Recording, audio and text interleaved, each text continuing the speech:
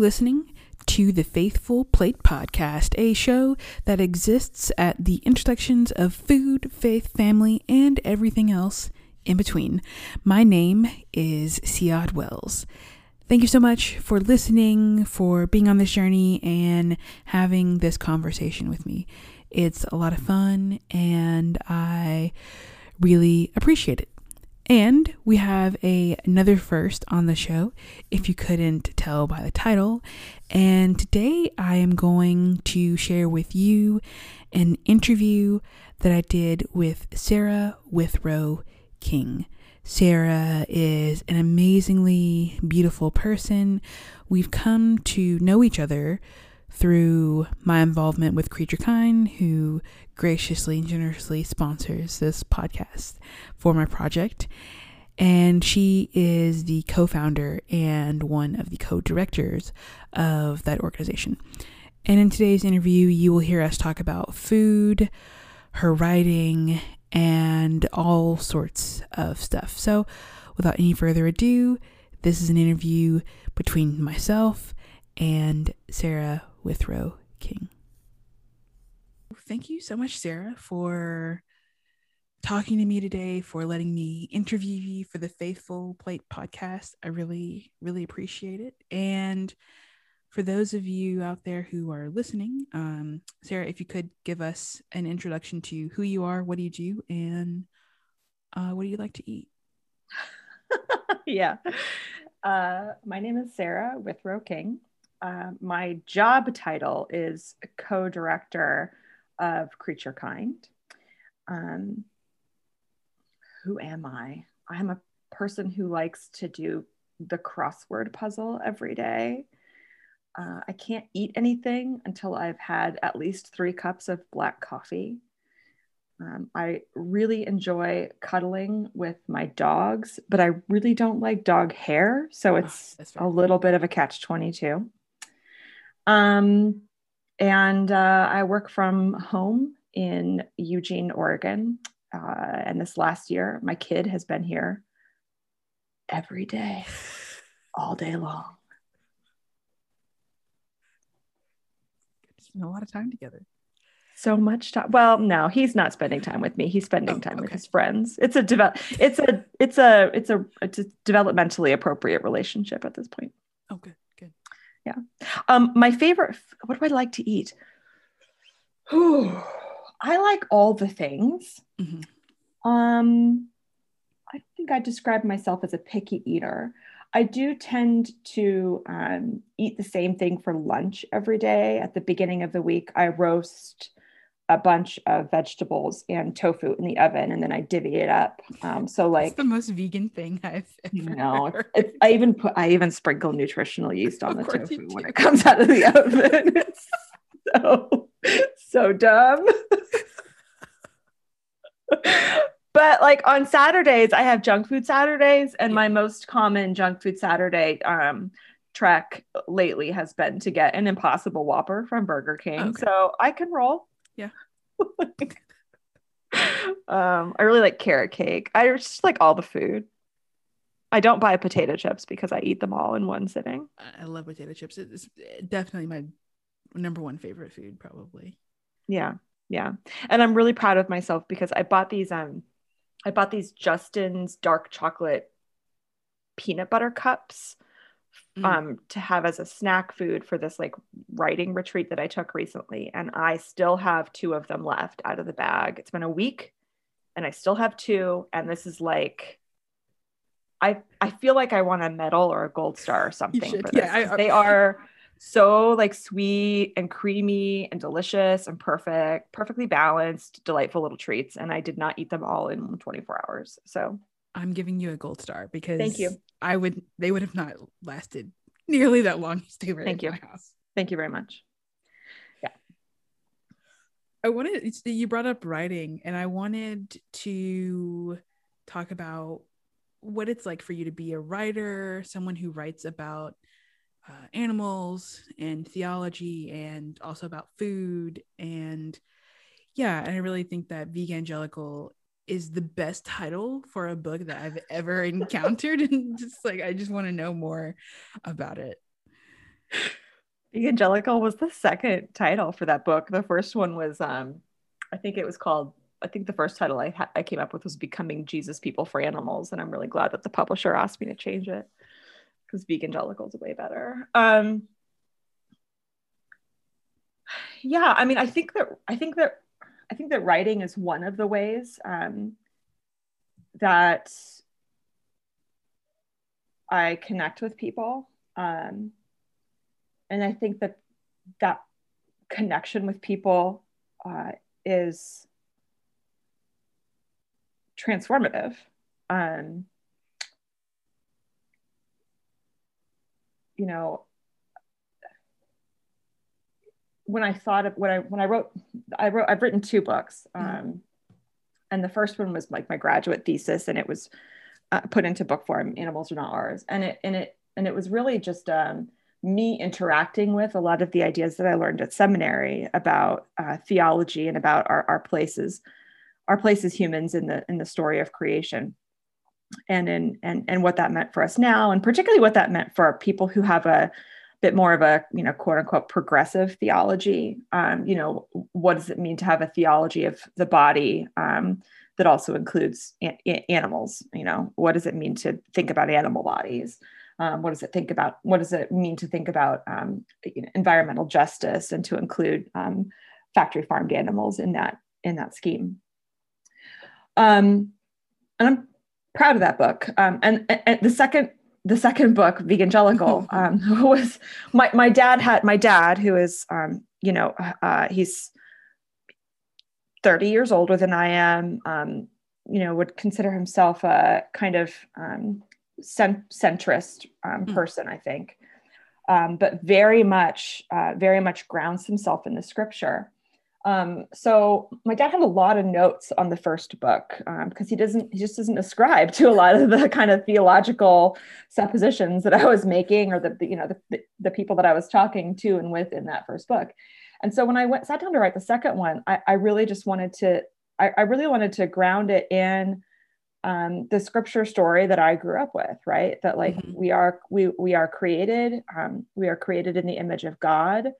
And we are called to steward the earth well. And Jesus asks us to love our neighbors as we love ourselves. And so if we just take those very fundamental concepts that most Christians would sign on to, and examine, how we're treating animals in light of those realities. God created the world, made us in God's image, and asked us to steward the earth and told us to love our neighbors. What does that mean for how we're treating animals, given in our current context, especially, and in that being a U.S. year 2016 at that point context. And it's, I think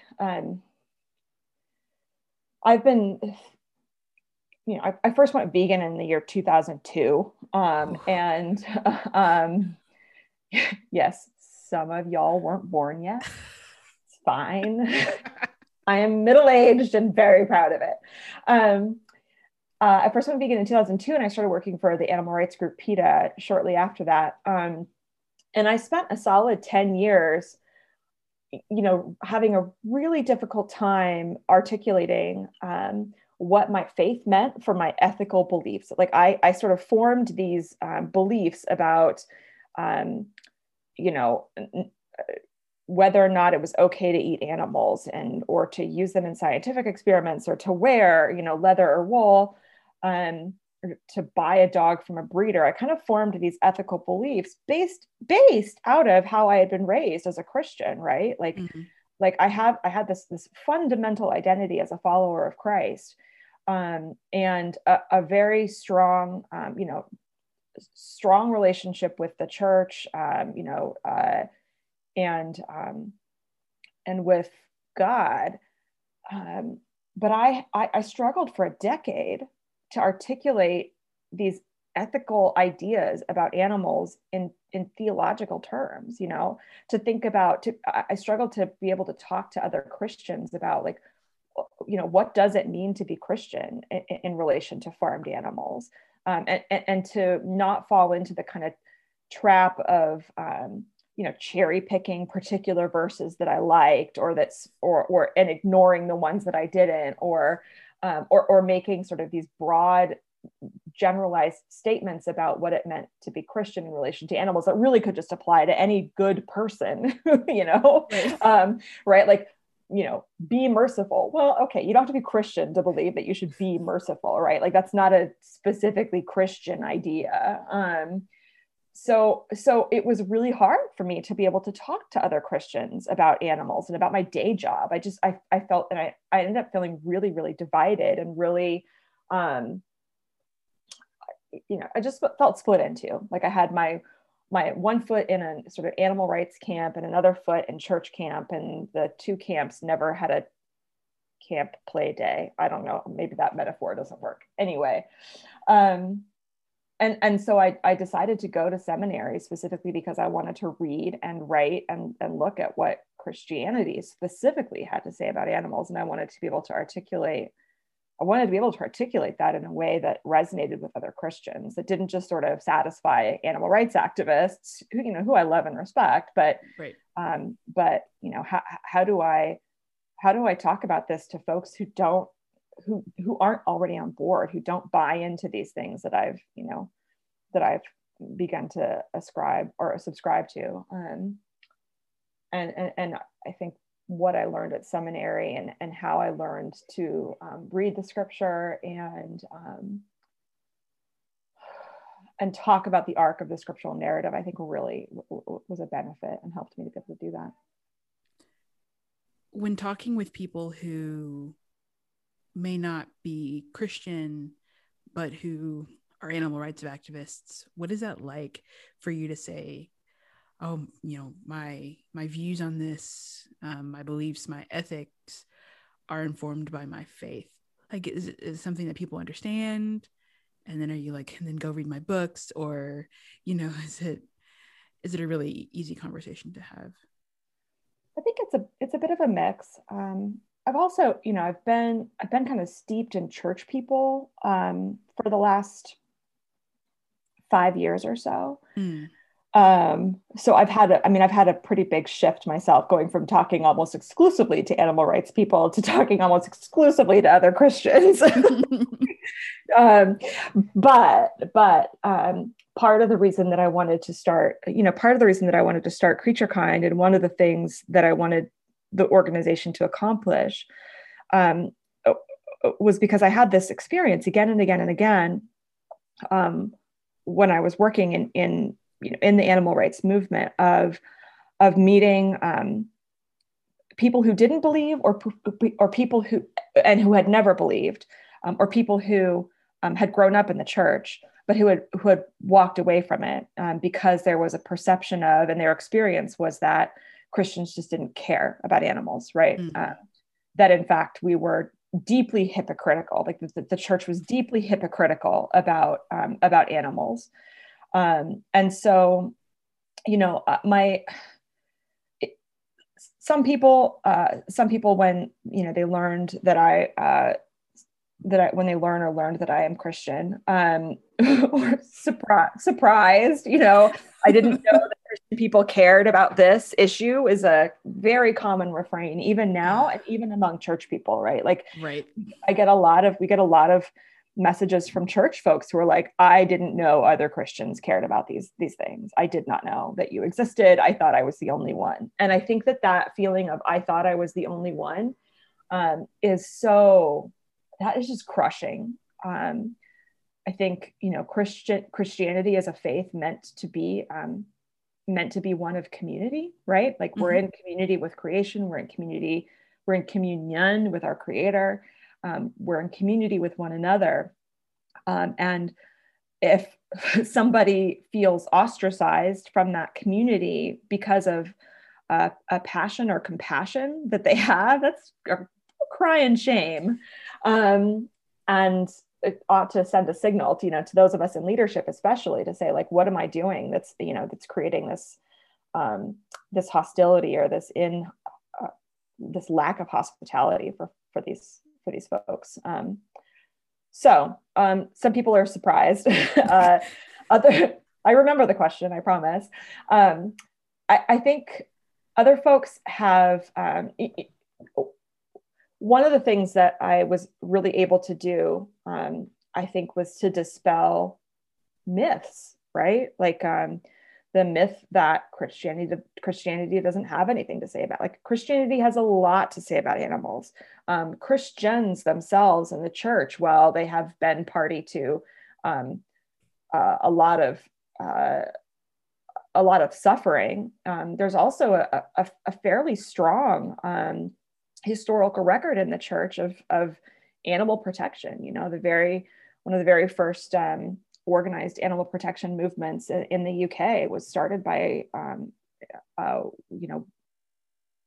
group of people, including William Wilberforce, who had faith as their primary motivator. You know, so there's a strong history in the church of animal care and protection, of stewardship. The Bible has a lot to say about animals, and I think there are a lot of tools within Christianity that can speak to the kind of hopelessness, especially that folks who are working for justice or to reduce suffering can experience. The community and hope and promise of, restoration and reconciliation offered by the gospel message is, I think, can be really encouraging for folks who are willing and open to accepting that message. So part of what Creature Kind wants to do is be able to be a support for those folks who are, maybe even on the verge of leaving their church or leaving the church entirely, giving up on God, right. because they've become so frustrated. And we really want to say, no, there's a place for you. There's a place for you in the body of Christ. There's a place for you in the church. And this passion that you have for animals is from God and beautiful and holy. Why do you think there have been so many myths, or what do you think has been the downfall or lack of communication amongst Christians and the Bible in terms of, yes, there is space for you to be Christian and to care about animals? So I can only talk about that from a particular perspective, right? Like I was raised white, evangelical, in the US, starting in the late 70s, like I'm a very particular social location.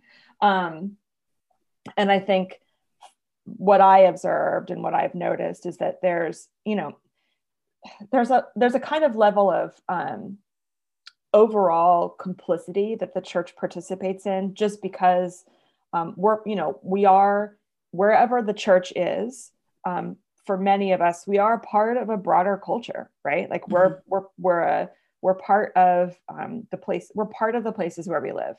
And in the US, in this time and space, the vast majority of food, particularly, animal products, especially, are produced using industrial animal agriculture, right? Like pigs and chickens and cows and turkeys are raised and killed in particular ways.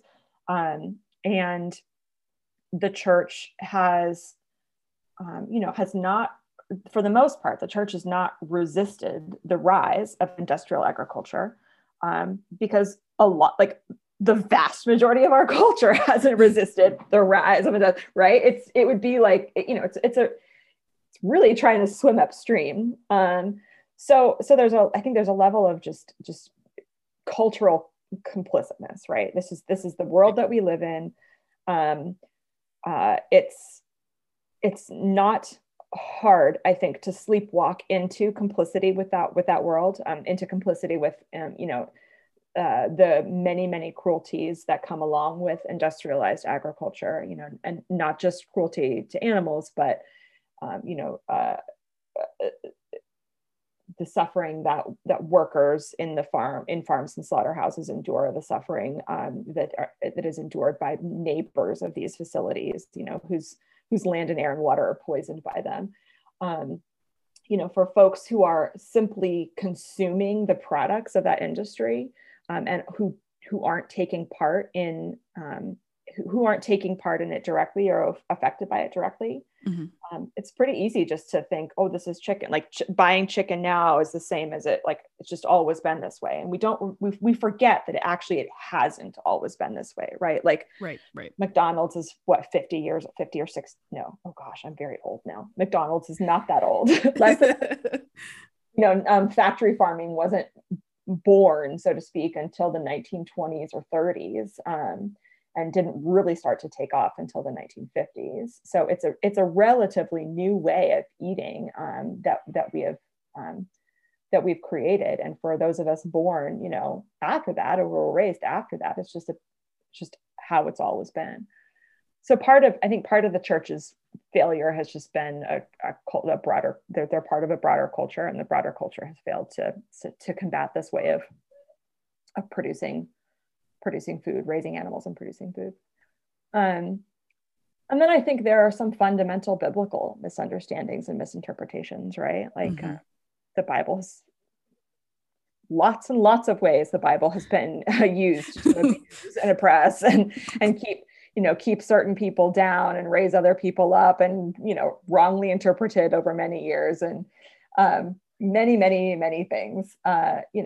Just looking at the word dominion is one way. How you translate that word has a profound effect on the word dominion in Genesis. How you translate that one word in the creation story has a profound effect on how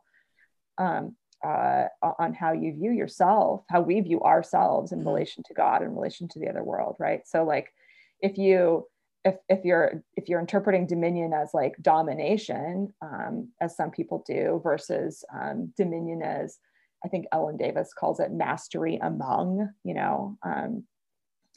other folks have a more, I think Ellen Davis uses mastery among, and I think I can't remember the specific translation now, which is going to bother me, but like. Randy Woodley in one of his books has this image of this image of a triangle with humans at sort of the peak, the apex of the triangle, and all the other sort of creatures and creation below that. And the apex of the triangle isn't just a human; it's a white male landowning human, right? And everything that's not a white male landowning human comes below. And that's a very particular kind of imagery that's really dominated. And in his book, next to that triangle, there's a circle, and it's human, frog, tree, chicken, pig, cat, like we're one among the community of creation. Creature Kind's name comes in part, my co-founder, David Clough, says that, there are two kinds of, quoting Bart, I believe, says that there are two kinds of things. There's God and there's God's creatures. We're not God, so we're one of God's creatures. We're creature kind. And that kind of shift in our understanding of even just one word can make all the difference in how we behave towards one another, how we treat the planet that's our home, and the creatures that we share it with. I'm the least outdoorsy vegan you may ever meet. I do not like camping. I do not like the sun. I'm allergic to literally everything outside that, if it exists in nature, I am allergic to it. And so, and I'm terrified of bees and flying, but I mean, it's ridiculous. But I started to try to shift my understanding about what it meant to be human on this planet. And, I take spiders outside now. Growing up, I would smash the dickens. I would take off my shoe and smash those spiders, or any other creepy crawly that came into my house. And now it's like, no, the spider belongs outside. And it's so small, and it can seem so insignificant, but I found that that's had a rather profound impact on how I view myself and how I view my place and how I view like, you know, the sanctuary of my, you know, quote unquote, my home on my land. Like the spiders were probably here first. They'll be here way after. You know, and they eat the mosquitoes. So now I'm thinking in my head, you know, in the carpet, sometimes my cat will be like looking at something and I'll go like, what are you looking at? And she's like smacking or swatting at these little like caterpillar things. And now I'm like, oh, I should take those outside. I'm being bad. Like a little bit, that's a little bit of a, this is one of the ethical dilemmas of domesticated animals though, right? Because your cat is getting such joy out of that process. And yes, the caterpillar is probably suffering a great deal, like traumatized, maimed, but the cat's joy is increased. So it's, you know, it's it's just a reality of living in that, you know, already but not yet world where we have a promise of reconciliation, but a reality of suffering for the moment. Yeah. So, you know, maybe every other one, maybe you could do a 50% decrease in your cat's joy, but a 50% increase in the caterpillar's quality of life. Yes. Long live the caterpillars. I'm gonna put that on a t-shirt. Yeah. I would buy that t-shirt. Creature Con is, and has been since I've known about it, been just like this really bright spot, I think, in a really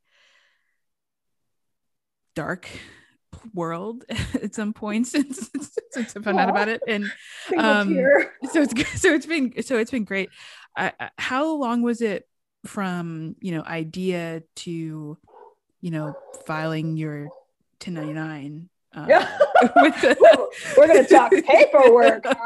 How exciting. I do work in a nonprofit, and so I'm just always curious, you know, like how long did it take you to really like formalize and think about it, and not to get too in the weeds, you know, in the weeds, but, or I mean, and this is less in the weeds, but do you feel like you're carrying out your mission? Oh yeah. So when I finished seminary, I went back to work for a year at PETA to try to start a faith outreach program through an animal rights organization. I did not find that to be a very satisfying fit. At that point, I thought, I have all of these, like I can walk into a church organization's doors as a peer, as an ally, as a companion along this journey. Why would I be throwing rocks as an outsider? Like, why would I place myself into an outsider kind of organization when I could like be doing this from a specifically Christian context, which would be so much more well received. So I left for the last time PETA, and I went to work for Evangelicals for Social Action, which is now Christians for Social Action. And I had a job with them that didn't take me it was a full-time job, but I'm very fast. And so it didn't take me full-time hours. And my boss said, well, you know, you can work on, you know, the animal stuff in your extra time. The animal stuff. I know. Yeah. So I had become aware of David Clough's work. He wrote systematic theology, a 2-volume systematic theology on animals. And I was really impressed by his work. And I stalked him at a conference. all good working relationships start with stalking somebody at a conference. And met him and was really like just touched by his genuineness and demeanor. And I ended up sending an email to him and a few other people that I knew who had been trying to make had been trying to make some headway in the sort of Christian and animal space. And he was one of the very few people who wrote back and said, I have this idea. I would like to, you know, I've had some modest success having conversations within my own academic context. I think I'd like to work, in these couple of areas, trying to get other Christian organizations and other Christians to talk about these issues and to make, food like changes in how they are eating. And we had a Skype meeting, and then 2 months later, I had built us a website, and we were launching. We were launching at the 1 year later at the conference that we met at the previous year. So the conversation to like, here is our project, was just a couple of months, and we've been so fortunate to have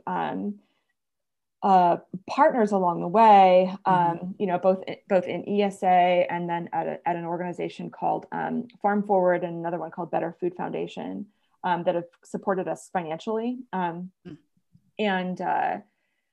that was in 2016, and we filed our IRS paperwork early in 2020. And got our determination letter in July of 2020.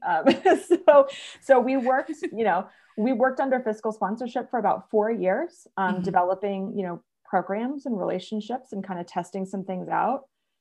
We were at first really focused on working with institutions on changing their food policies and practices. And after a couple of years of having those conversations, we realized that, well, a lot of schools in the UK and a lot of institutions in the UK are absolutely ready to make institutional changes and institutional commitments. Schools in the US are not there.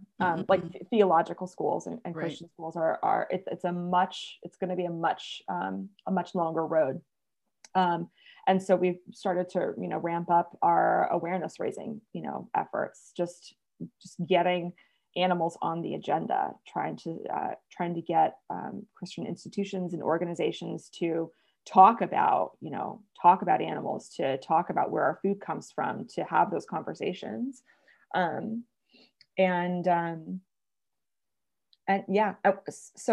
we have the benefit of some financial stability, which is great.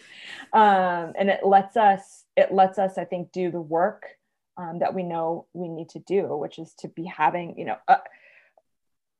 a lot of the animal, I was raised, I was started to work in animal rights when I was a very young person. And a lot of the philosophy for the animal rights movement for a long time has been just to try to get as many people as possible to hear some part of your message and to repeat that again and again and again, and eventually something will click for them.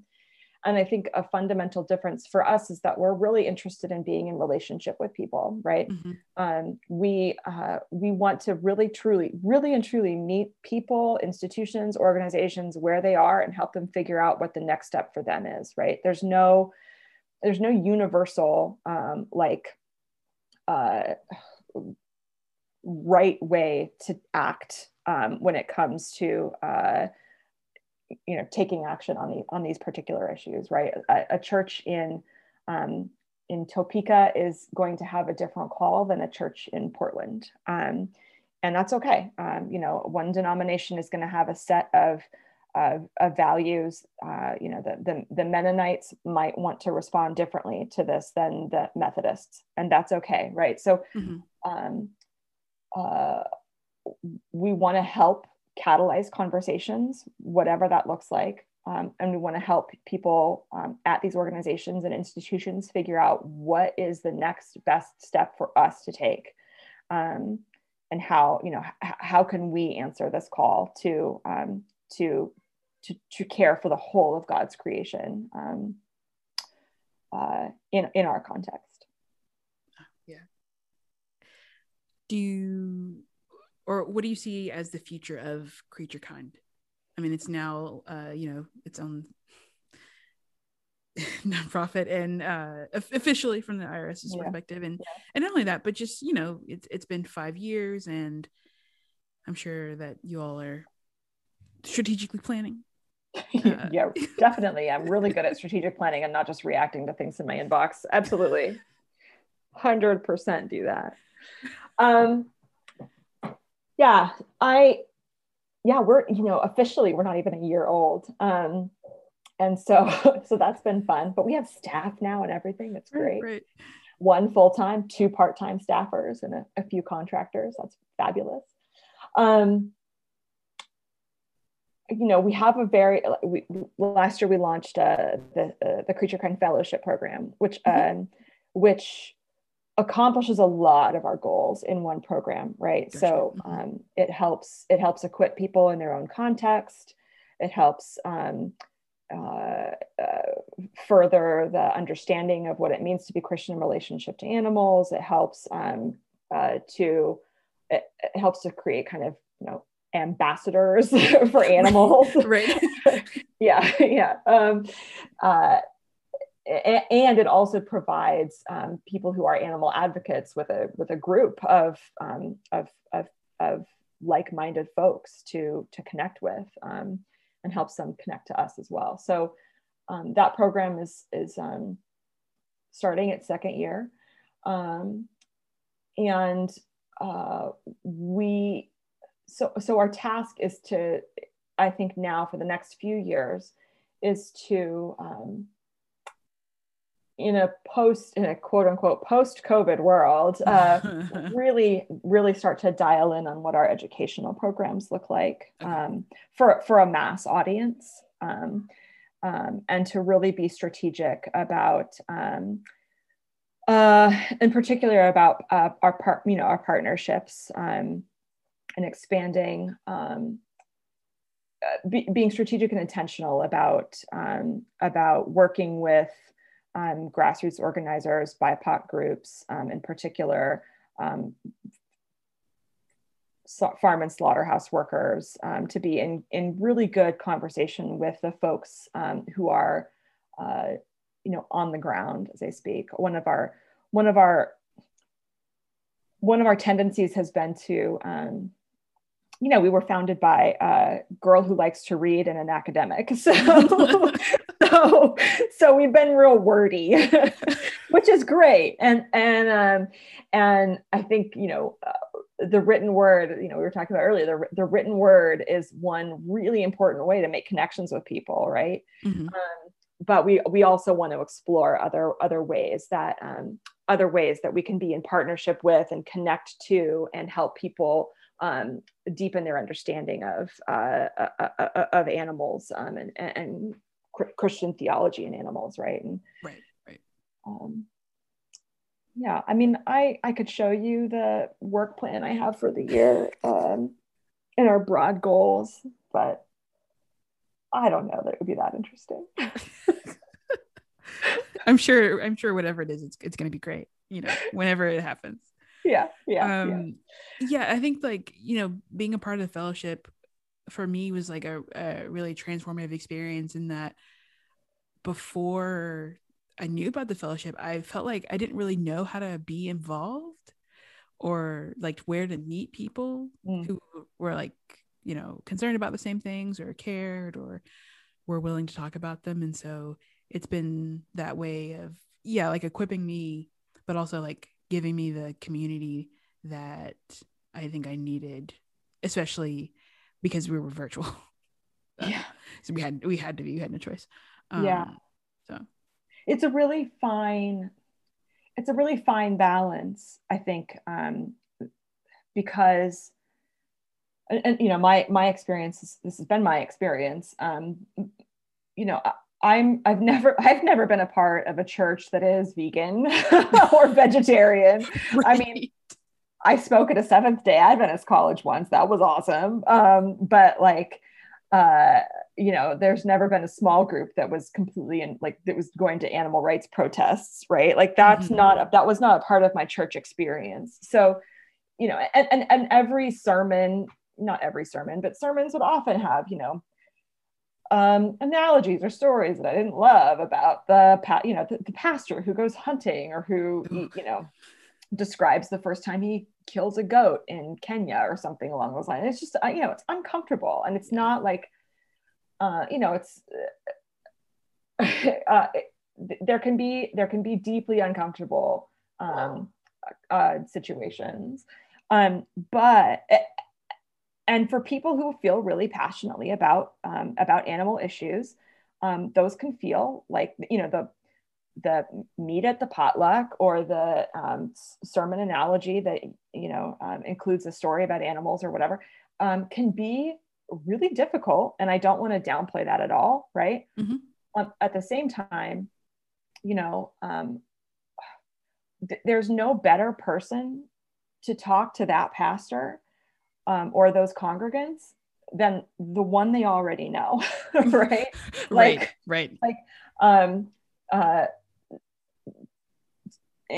Amy in Indiana is going to have a way easier time talking to her pastor about, the possibility of maybe having fewer meat dishes at potlucks and how can they strategize than I will, right? Than stranger Sarah coming in with her agenda. You know what I mean?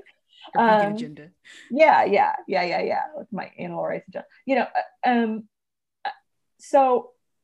So how can we, one of the tasks that we have in front of us is to provide strength and support and community for folks who may not feel like they get it in their immediate context, but to not be the sole place where they're where people are plugging in with the church, the Big C church, right? Like, right.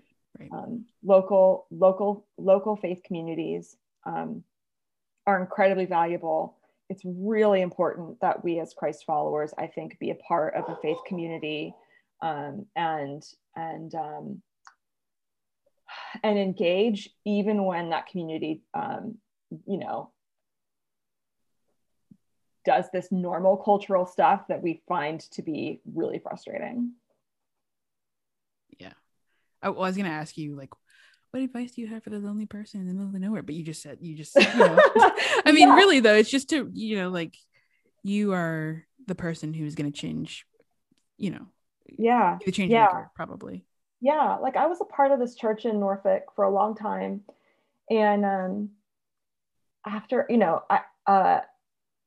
a few years, they started advertising. Like, they said, okay, look, like, we recognize that there is a community of people in our church neighborhood that is vegan and vegetarian, so we're going to start advertising that there's a vegan and vegetarian option at church meals. Like, that was step number one. Like, they had food available for us on Wednesday nights.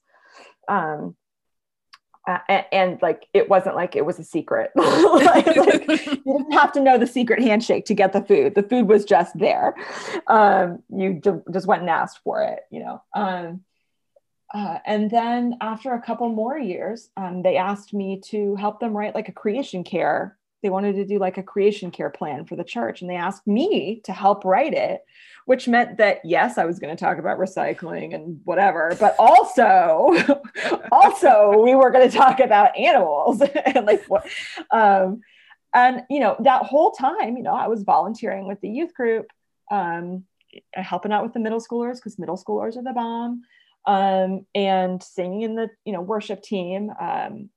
Like, I was showing up for other stuff that wasn't driven by my own particular agenda, but that was just being a part of the church life. And I think that's, it's possible for most of us to do that. And I think it's good. It's good for us to do that. Yeah.